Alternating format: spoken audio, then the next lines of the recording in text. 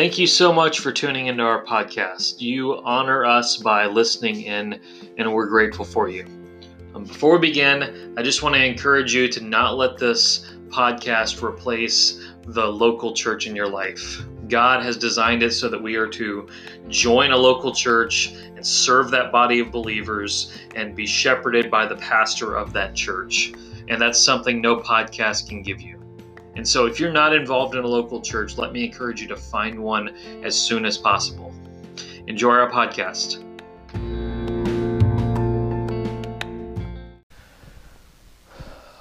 Open your Bibles to 1 Kings chapter 18.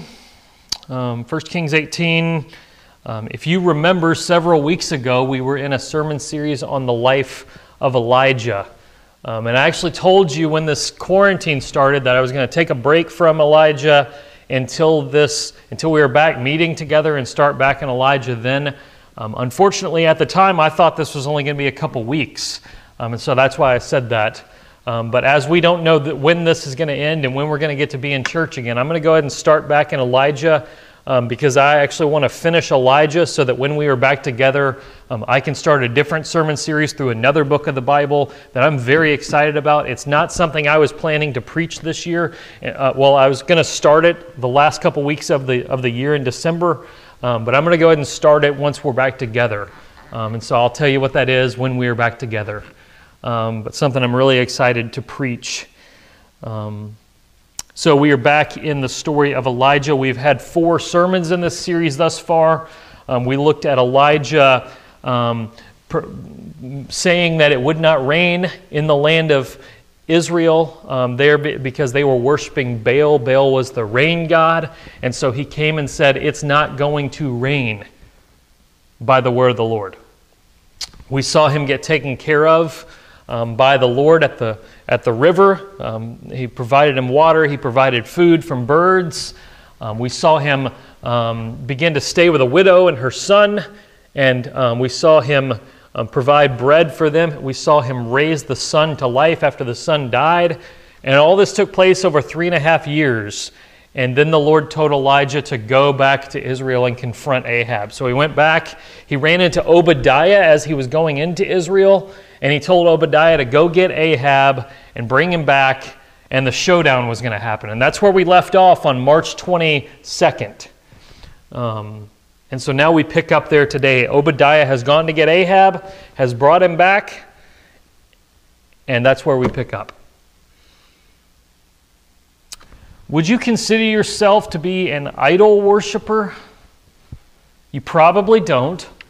You probably don't. It's probably not something you think of yourself. Because honestly, we associate idol worship with other religions. We associate it with statues of Buddha or the Kaaba in Islam or the pagan religions of the Bible. When I think of idol worship, I think of the time I had to go to a Hindu temple. I was a religious studies student in college. And as part of the religious studies degree, you had to take 3 classes on world religions. So there's about 6 or 7 major world religions. You had to take a class on 3 of them. So I took one on Christianity, I took one on Hinduism, and I took one on Taoism. Taoism is a Chinese religion. I probably would have taken Islam as my 3rd course, as I'm going to more likely run into a Muslim here in America than a Taoist. But just schedule didn't work out. I had to complete my courses to graduate, and so I had to take Taoism because that was the only thing available. But when I took Hinduism, one of the assignments was that I had to go down to Nashville, Tennessee. Nashville was only about 30 minutes south of where I went to college. I had to go down to Nashville, Tennessee to a Hindu temple, and I just had to observe, and I had to see what went on there, and then I had to write a paper on that. That was something the professor assigned. And so me and a couple other guys who were friends in the religious studies department, we went down one day. We went to the Hindu temple. It was not during a worship service. It was just the Hindu temples are open all day, so they have their times where they come together for worship, but then they have other times that people can come and just offer sacrifices and offer offerings to the gods. And so I went in, and they took us up this really big staircase up into the next floor up. And there were statues there of all the different gods. And at the feet of those gods were money, were pictures of family members, were fruit and vegetables, all kinds of different things that people had offered to those idols. They were there. And I saw people there. They would walk up and they would bring these offerings and they would lay them at the feet. They would ring bells. They would pray. They would chant. They were worshiping statues. That's what I think of when I think of idol worship, and that's probably something like what you think of. Because that's not us, because none of us have a statue of an elephant in our house that we bow down to regularly, we would say we're not an idol worshiper. We would think, I don't break the second commandment, you shall not make a graven image.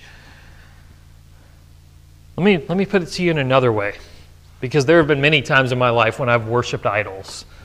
And none of them look like an elephant. None of them were a god of another religion. Probably the biggest moment in my life of this, and you know I love you when I'm willing to share this embarrassing fact with you. So when I was growing up, I was a superhero fan. You know that. I'm still a superhero fan today. I love all things superheroes. But when I was a kid, it was a big deal for me, like really big. I was, for Halloween, my first grade year, I was Batman, and then I was Superman every year after that for the rest of the time that I trick-or-treated. So I loved superheroes.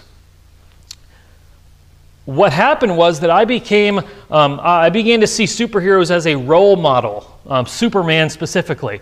Not the guy that flies around in the tights, but when I was a kid, there was a TV show on called Smallville. Maybe you watched it, maybe you didn't. It was on the air from 2001 to 2011. It's 10 seasons long. It followed Clark Kent before he became Superman. So the first episode, he's a freshman in high school, and he goes through high school and goes through college, and he eventually starts working at the Daily Planet, and he fights a bunch of the bad guys that Superman has. He becomes enemies with Lex Luthor. He meets Lois Lane and falls in love. And then the final episode, he finally becomes Superman. Spoiler alert. The final episode, he finally puts on the red and blue tights and flies around. It took 10 seasons to get there. He was my role model, Clark Kent, in that TV show. I saw him as a role model to the point that I wanted to be just like him. I wanted to talk like him. I wanted to act like him. I wanted to make sure my hair always looked like him. Like, it got really bad to the point that I even started to dress like him. Clark Kent wore jeans and boots and flannel, which I still wear a lot today. That's kind of a major style of mine. But it was to the point back then, I would do the research on the internet and find out the clothes, the exact shirts that Clark Kent wears on Smallville, and I would track those shirts down on eBay and purchase them so that I could wear them. The exact plaid designs.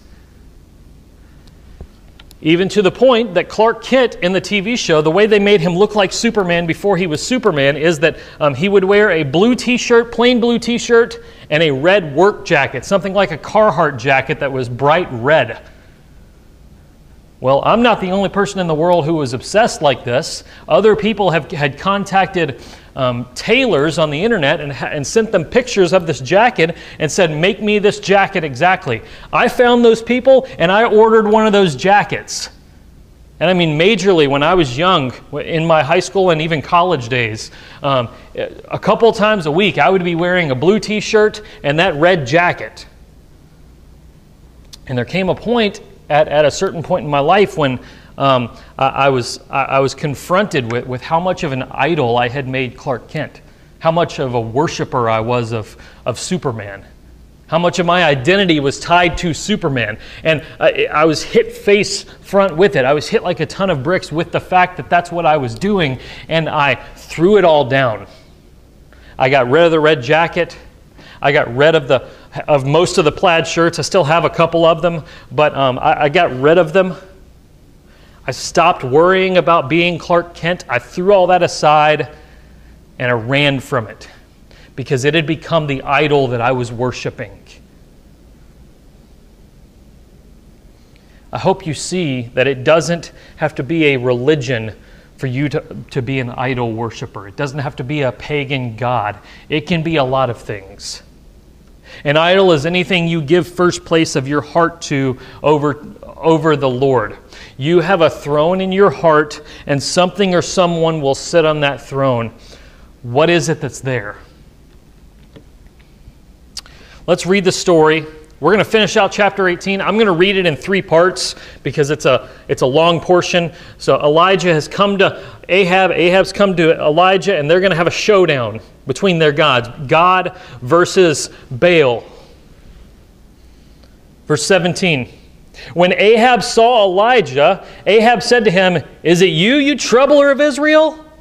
And he answered, "I have not troubled Israel, but you have, and your father's house, because you have abandoned the commandments of the Lord and followed the Baals. Now therefore, send and gather all Israel to me at Mount Carmel, and the 450 prophets of Baal and the 400 prophets of Asherah who eat at Jezebel's table." So Ahab sent to all the people of Israel and gathered the prophets together at Mount Carmel. And Elijah came near to all the people and said, "How long will you go limping between 2 different opinions? If the Lord is God, follow him. But if Baal, then follow him." The people did not answer him a word.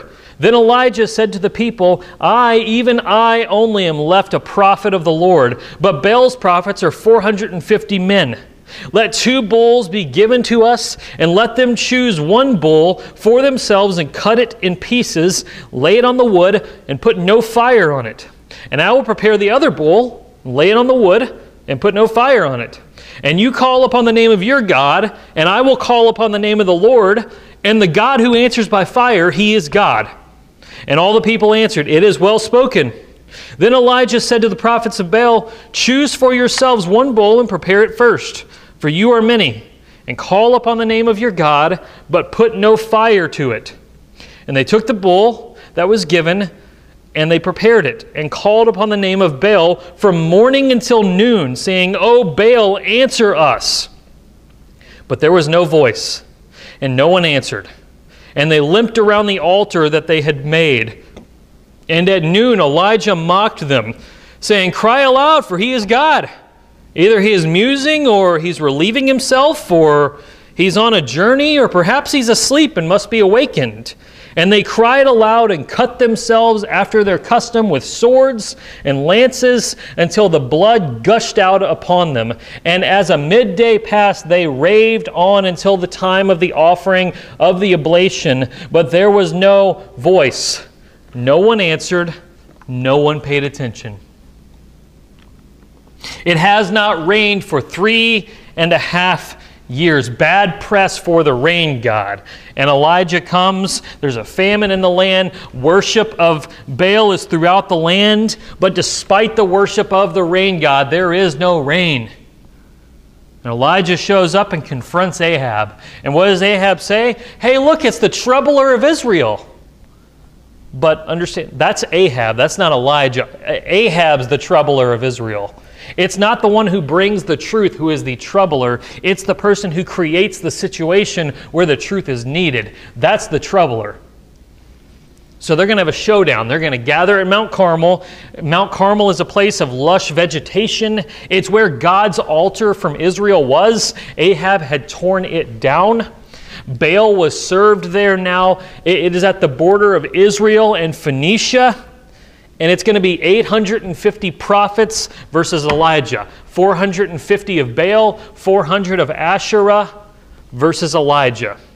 Elijah's going to stare down 850 people. Like, think about it. That's about 6 times the amount of people who normally gather in this sanctuary to worship. You take our church, multiply it by 6, and Elijah, one man, is going to stand and stare all of them down. We've been building to this moment, this entire series of Elijah. They're going to have this showdown. So Elijah gathers them all together at Mount Carmel, and he looks at the people of Israel, and he says, "How long will you go limping between 2 opinions?" He says, "Get off the fence. You look pathetic limping around. You cannot worship the Lord and worship Baal. You cannot worship the Lord and worship Asherah. Jesus would say it differently. He would say you cannot serve God and money. Joshua stands before the people of Israel and he says, choose today who you will serve. You can serve that God or that God or that God or that one, but me and my house are going to serve the Lord. Make your decision. There's going to be a showdown. Elijah says, those prophets are going to get a bull. They're going to prepare the sacrifice. I'm going to get a bull. I'm going to prepare the sacrifice. And we're going to call out to our gods. And the one that answers, that's who God is. That's the one.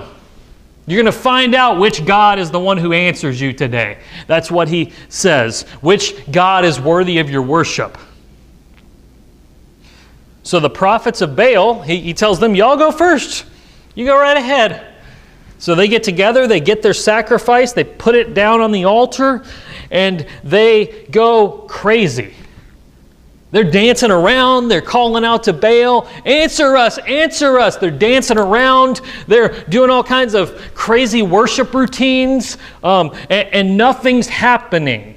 They do this from morning until noon. They start doing this at 9 a.m., 8 a.m., and they go until noon. They're doing this for 4 hours, and nothing is happening.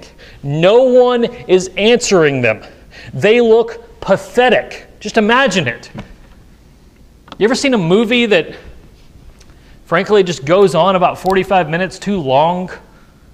Like you're watching it and you're at the 2 hour and 45 minute mark and you're like, this should have ended 45 minutes ago. I don't know what we're still watching this for. That's what's going on here. People are watching these prophets of Baal do their worship routines, and after a while it's just kind of like, okay, guys, I don't think you're actually doing that good of a job. You need to stop. You're making a fool of yourself. So Elijah in verse 27 starts mocking these prophets. He says in verse 27, cry aloud, for he is God. Either he's musing himself, or he's relieving himself, or he's on a journey, or perhaps he's asleep and you need to wake him up. I mean, think about it. These prophets are doing all this stuff, and Elijah comes up and he's like, all right, where's your God at? Oh, I bet I know. I bet he's watching the new episode of America's Got Talent. That's what he's doing. Or maybe he's in the bathroom. Just give him a little bit. He'll be out. Or, oh, he's probably on vacation. He went down to Miami for the weekend. That's where he's at. You just got to wait till he gets back, and then maybe he'll answer you. Or he's probably taking a nap after a long day of work, and you need to go wake him up. Wake him up so he can come out here and receive your offering. He's making fun of him. He's like, look at you. You look stupid. And they keep going. Nothing's happened from morning until noon, so they keep going. Verse 29, as midday passed, they raved on until the time of the offering of the oblation. The offering of the oblation would take place in the evening. So they're doing this all day. They're having an all-day church service to a God who is not answering them at all. They keep doing this. They're doing everything they can to get this God to answer, and he's not answering them. In the evening, they start doing some crazy stuff. Look at verse 28. They start cutting themselves. Like, God, please answer us. And they're just chopping themselves to pieces with a sword. These people are crazy. This goes on until evening. In verse 29, the end of it, just the sad reality of these people. There was no voice. No one answered. No one paid attention to them. They prayed, and no one answered. They danced, nothing happened. They cut themselves, and still that didn't do anything. Do we ever do that? Understand, there's not many people in America who necessarily bow down to a statue. No one watching this probably regularly bows down to a statue of anything, but there's plenty of gods that are worshipped by Americans. Perhaps this pandemic and quarantine has exposed some of those in your life, in my life, and in the lives of people around us. We're always tempted to worship other gods other than the Lord. Theologians have typically divided the gods of our culture into three categories. Those are, we worship gods of pleasure, we worship gods of power, and we worship gods of love.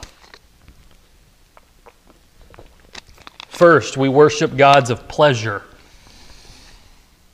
When we worship pleasure, we always end up in pain. Think about we worship food. The way we turn to comfort food to cope. The way we turn to alcohol to numb the pain. We're trying to make that food do the things that only God can do. No amount of food you eat can really comfort you. No amount of alcohol you drink is ever going to completely do away with your pain. Only God can do those things. Your food will never provide that. Or the way we worship sex. The way that our culture believes that the excitement of sex is truly going to last forever, and it doesn't. It doesn't. Those who worship at the altar of sex are so empty. They always need more. They always need another pornographic image. They always need another hit of their drug. They always need more and more and more, because the second their drug is taken away from them, they're no longer satisfied and they have to go looking for more. That's what happens when you worship the god of sex. Or the way we worship entertainment. Things like movies, music, sports. Understand, we're made to worship glory. God created us to worship Him. He's the ultimate glory. We are created to worship glory, and we will often worship lesser glories than God. Many of us can't see a greater glory than an awesome touchdown. Many of us can't see a greater glory than an epic movie or an awesome music guitar solo. Many of us can't see beyond that. Honestly, most of us can't see past wasting hours of our day scrolling on Facebook. That's the highest we can get in gazing at glory. Christian writer C.S. Lewis from the 1950s said, probably my favorite quote from him, he said, "We are like a child who is content playing in the mud because he can't imagine a vacation at the beach." It's not the exact quote that he said, but that's the idea. Often we worship glory like a child playing in mud when we're offered a vacation at the beach. That we are good to make, we're good to sit here and play with mud when we could be on vacation at the beach. We are far too easily pleased, C.S. Lewis says. We worship the god of pleasure. We also worship the god of power. We worship money. We think money is truly going to make us happy. If we could just hit the lottery, man, we'd be set. If we just had a certain dollar amount, man, we'd be satisfied. If we could just buy all the things we want, then we'd be satisfied. And no, you wouldn't. We worship success. How high up the corporate ladder can I climb? How successful can I be? How famous can my name be made on the internet? How big of a YouTube star can I be? We worship those things, but there's not enough money or power or success out there to satisfy you. It's why celebrities are never satisfied. It's why the most famous people in the world are often some of the most broken people in the world. There's not enough money or power out there to satisfy you. There's not enough promotions out there to satisfy you. There's not enough college acceptance letters to satisfy you. There's not enough sports trophies to satisfy you. You always want more. Because even if you got it all, even if you got everything, you would then have to ask the question, now what do I do with my life? I got everything I ever dreamed for, and it wasn't enough. Now what do I do? We worship the God of pleasure, we worship the God of power, and we worship the God of love. That might be romance. You know, we watch all the princess movies and we think our love life should be exactly like that. We watch all the Hallmark movies and think our love should be exactly like that. Or, and you know, the husband or the wife doesn't measure up to that hunk or attractive lady on a Hallmark movie. They're not the perfect little angel that the Hallmark movie puts them out to be. Or we might worship family. The way we have a sentimental view of our family where everything's perfect, and anytime a problem occurs in our family, we can't fit that into our worldview, and we just pretend like it's not there. If we pretend like it's not there, maybe it'll go away. It's attacking my God, my family. Or we do this in the way we are willing to neglect the Lord for our family. When the only way we can ever truly love the Lord, the only way we can ever truly love our family is to love the Lord first and foremost. We do this in the way we put unrealistic expectations on our spouse, on our parents, or on our children, and they will always let us down in those expectations. Those expectations put untold pressure on them to measure up, and they don't. They never will. They will let you down. We do this in the way that we let how things are going in our family relationships determine our joy and happiness. Where if things are not going perfect with our parents or with our kids or with our siblings, we just live in depression. We just sulk. We just live there, and that's the only thing we think about, and we can't get out of it because we're worshiping our family. Or we worship me. Not me, the pastor, me like you. You worship yourself. That's the biggest God of them all for most of us. All these other gods I've mentioned fit into that. Me. We worship ourselves more than anything. We're always looking out for ourselves. Whether we are 2 years old and we say, that's my toy. Or whether we are 80 years old and we say, hey kids, get off my lawn. That's my lawn. Or if we're 45 years old and we are driving down the road and someone's in our way driving too slow and we say, this moron needs to get off the road. We're worshiping ourselves because we think we own that road. We're the God of this world and people need to get out of our way. And we are terrible gods. We are not the gracious Lord of the Bible at all, are we? A lot of these things that I've said that we worship are very good things. In fact, the greater something is, the more likely we are to worship it. We are made to worship. We will worship something. We have a throne in our heart, and we don't necessarily go into our room and bow down and pray, oh, great promotion that I so long for. We don't necessarily do that, but we give our lives to that. A husband goes to work early. He works all day. Then he comes home and he keeps working. He misses all of his kids' ball games because he's working. He doesn't lead his family to church because he's working. He's always absent, even from his wife when she's talking to him, because all he's thinking about is work. And he'll say, you know, I'm thinking about my family's future. No, you're not. You're worshiping. You're worshiping your job. That promotion you're so longing for, you're worshiping it. That 401k that you're building, you're worshiping it. That 6-digit salary that you either have or you want, you're worshiping it. You're supposedly working for the future of your family, but you completely ignore the present of your family. Your kids had a growth spurt, grew a foot, and you didn't even notice because you're worshiping your job. It's a worship problem. That's the reality of our problems. It's not something noble, oh, I'm thinking about my future. No, we are worshiping.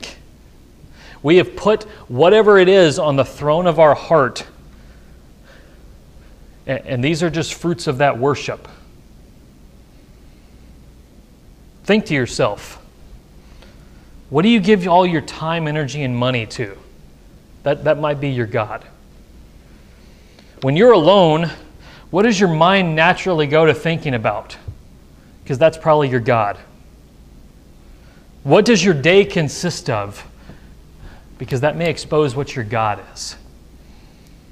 A lot of people say, I love Jesus, but the worship they give with their life shows they actually love money or sex or their kids or their job. What do you worship? What do you call out to from morning until noon, hoping it will answer you? What do you dance around the altar of your life, hoping it will notice? What do you do dramatic, insane things like cutting yourself for, hoping it will satisfy you? What is it? You seek satisfaction from what you worship. You seek purpose, and you seek your thirst to be quenched. Has it ever actually delivered? Has your money ever actually delivered you? Has sex ever actually given you lasting joy? Has romance ever actually satisfied you eternally? Has the Georgia Bulldogs ever truly delivered you? Has the Republican Party ever truly satisfied you? Has Netflix ever truly given you joy? Has comfort eating or alcohol or your good hair day or your job or playing 5 different sports in school or a promotion or vacation or the beach or fine dining, has any of this stuff actually ever satisfied you? Has it ever actually delivered you? What has it actually done for you? It's like Baal. There was no voice. No one answered. No one paid attention. The gods that you worship are not paying attention to you. If you're honest, none of them have ever answered you. The false gods you worship will let you down at some point. Probably one of the reasons I'm not a sports fan is when my dad was younger, he was a big Kentucky Wildcats fan. And he's told me a story of one time he went up to Lexington, Kentucky, and he got into one of their practices, and he took a camera and he was taking pictures of them. And afterwards, they were leaving practice, and he went after them to get an autograph, and they ran from him. My dad has told me that he was a fanatic of the UK Wildcats, and it ended that night because they let him down. And I just didn't grow up in a home that liked sports that much because of that. The false gods you worship will let you down at some point. All of them. What about the true God? Next part of the story. 1 Kings 18, starting verse 30. Then Elijah said to all the people, "Come near to me." And all the people came near to him, and he repaired the altar of the Lord that had been thrown down. Elijah took 12 stones, according to the number of the tribes of the sons of Jacob, to whom the word of the Lord came, saying, "Israel shall be your name." And with the stones he built an altar in the name of the Lord, and he made a trench about the altar. Pay attention to what he's doing here. He made a trench about the altar, as great as would contain 2 seahs of seed. And he put the wood in order, cut the bull in pieces, and laid it on the wood. He said, "Fill 4 jars with water and pour it on the burnt offering and on the wood." And he said, "Do it a second time." And they did it a second time. He said, "Do it a third time." They did it a third time. And the water ran on the altar and filled the trench also with water. And at that time of the offering of the oblation, Elijah the prophet came near and said, "O Lord, God of Abraham, Isaac, and Israel, let it be known this day that you are God in Israel, and that I am your servant, and that I have done all these things at your word. Answer me, O Lord, answer me, that this people may know that you, O Lord, are God, and that you have turned their hearts back." Then the fire of the Lord fell and consumed the burnt offering and the wood and the stones and the dust and licked up the water that was in the trench. And when all the people saw it, they fell on their face and said, "The Lord, He is God. The Lord, He is God." And Elijah said, "Seize the prophets of Baal. Let not one of them escape." And they seized them, and Elijah brought them down to the brook Kishon and slaughtered them there. Finally, after a full day of work, the prophets of Baal give up. They walk off the stage with their shoulders slumped in defeat. And Elijah tells everyone, "Hey, come here. I want to show you something." It's the evening at this point. The sun's down. There's a sunset in the background. He rebuilds the altar of the Lord. He marks it with Israel. He puts 12 stones to remind them, this is Israel's altar. This is the altar of the God of Israel. He builds a trench around it. He builds it. He cuts the bull into pieces, and then he drenches the altar in water. He fills 4 jars up, covers the altar, does it a second time, does it a third time. This thing is so wet of firewood, there's no way any fire is going to burn on this thing. He offers one prayer to God. Lord, accept this offering. Show yourself. And fire falls, consumes the burnt offering, turns everything to ash, and licks up all the water. The one true God shows his power exponentially. He answers. And everyone falls on their face and declares that the Lord is God. Everyone falls on their face and worships. Elijah has these prophets, the 450 prophets of Baal. It doesn't say whether he did it with the prophets of Asherah as well, but he has all of them seized and he slaughters them. That might shock you. The prophet of the Lord slaughters them. Why does he slaughter these prophets? Why doesn't he convert them? Well, it was a different time. It was Old Covenant. We're in the New Covenant. But it's a question we should ask. Should we slaughter people of other religions? Because that's a question raised from this passage. Should we slaughter people of other religions? Is that how we should treat Islamic people and Hindus and Buddhists and all of them? Is that what we should do? Elijah does it here. There was a point in Christian history when the Catholic Church made holy war against Islam, went in and slaughtered a bunch of Muslims. Should we do this sort of thing? No. No, the Catholic Church was wrong to do that. This is a different time. This was during the Old Covenant. We're now in the New Covenant. We're in a different time in biblical history. Jesus comes in and he changes the way we relate to people of other faiths. We want them to worship Jesus. We want them to have salvation in his name. Is that how you view people of other religions? I see some of your Facebooks. Many of you hate Islamic people because the only thing you know about them is 9/11. The only thing you know about them is Al-Qaeda. The only thing you know about them is terrorism. You don't actually know an Islamic person.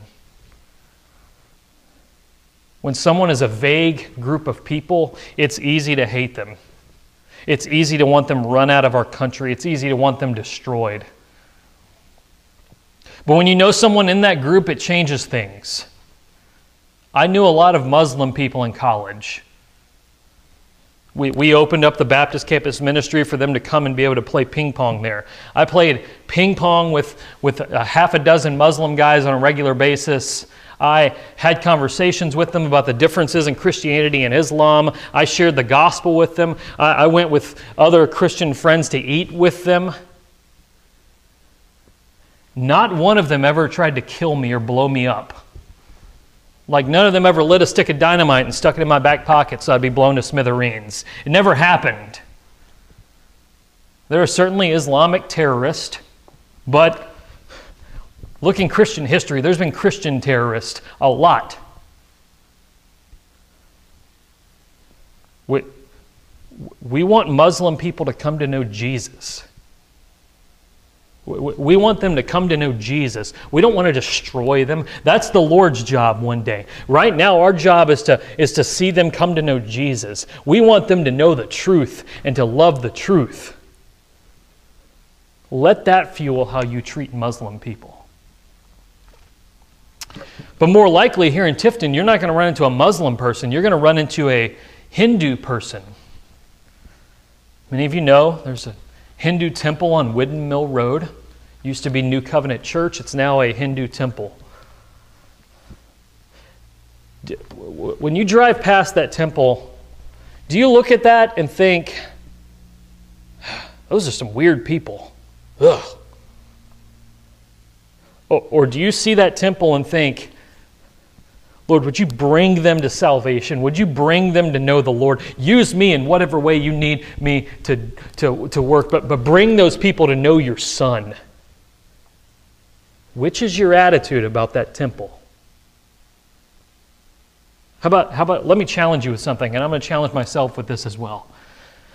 Every time you pass that Hindu temple on Windmill Road, how about you offer up a prayer? Every time you pass that temple, Lord, save those people. Bring them to knowledge of your Son. Use me if necessary. And just see how that's going to change them and how that'll change your heart. I challenge you to that. Jesus is the only God worthy of worship. He's the only true God. He's the only real God. He's the only God that answers. And He's the only God worthy of worship. He's the only one who has a voice. The Lord is the only God worthy of worship. He's the only one that answers us. But the crazy part is that we weren't even calling to Him. I wasn't calling to the Lord when He rescued me. I wasn't seeking Him out. I was dead in my sins. I was dead in the grave. And He came and got me. He came and raised me to life. That's the gospel. We were dead in our sins, and Christ invaded the world through a virgin birth, through a sinless life, through a sacrificial death, and through a victorious resurrection. None of us were asking for that. He invaded the world and did it. We were dead in our sins, hopelessly on the way to hell, without any thought of Him. And He invaded the story. He rose from the dead so we could be certain He was God.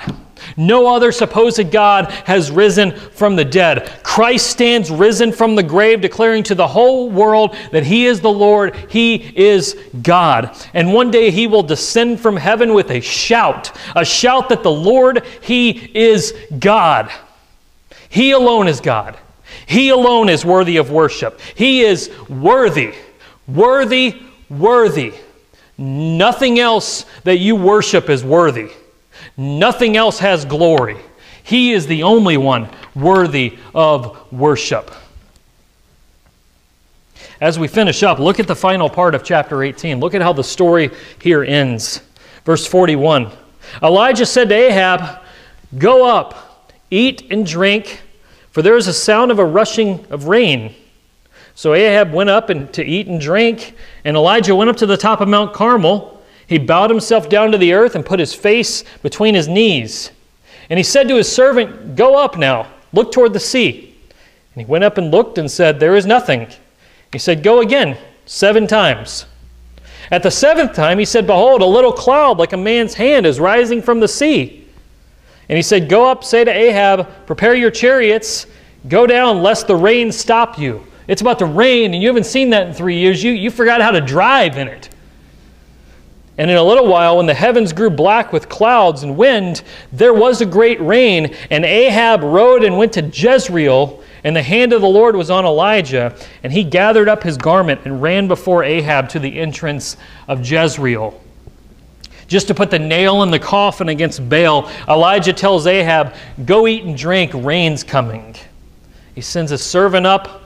Check out the storm. He does it 7 times. Understand, 7 in the Bible is not the number of perfection. It's the number of completion. The thing is complete. The drought is complete. The defeat of the prophets of Baal is complete.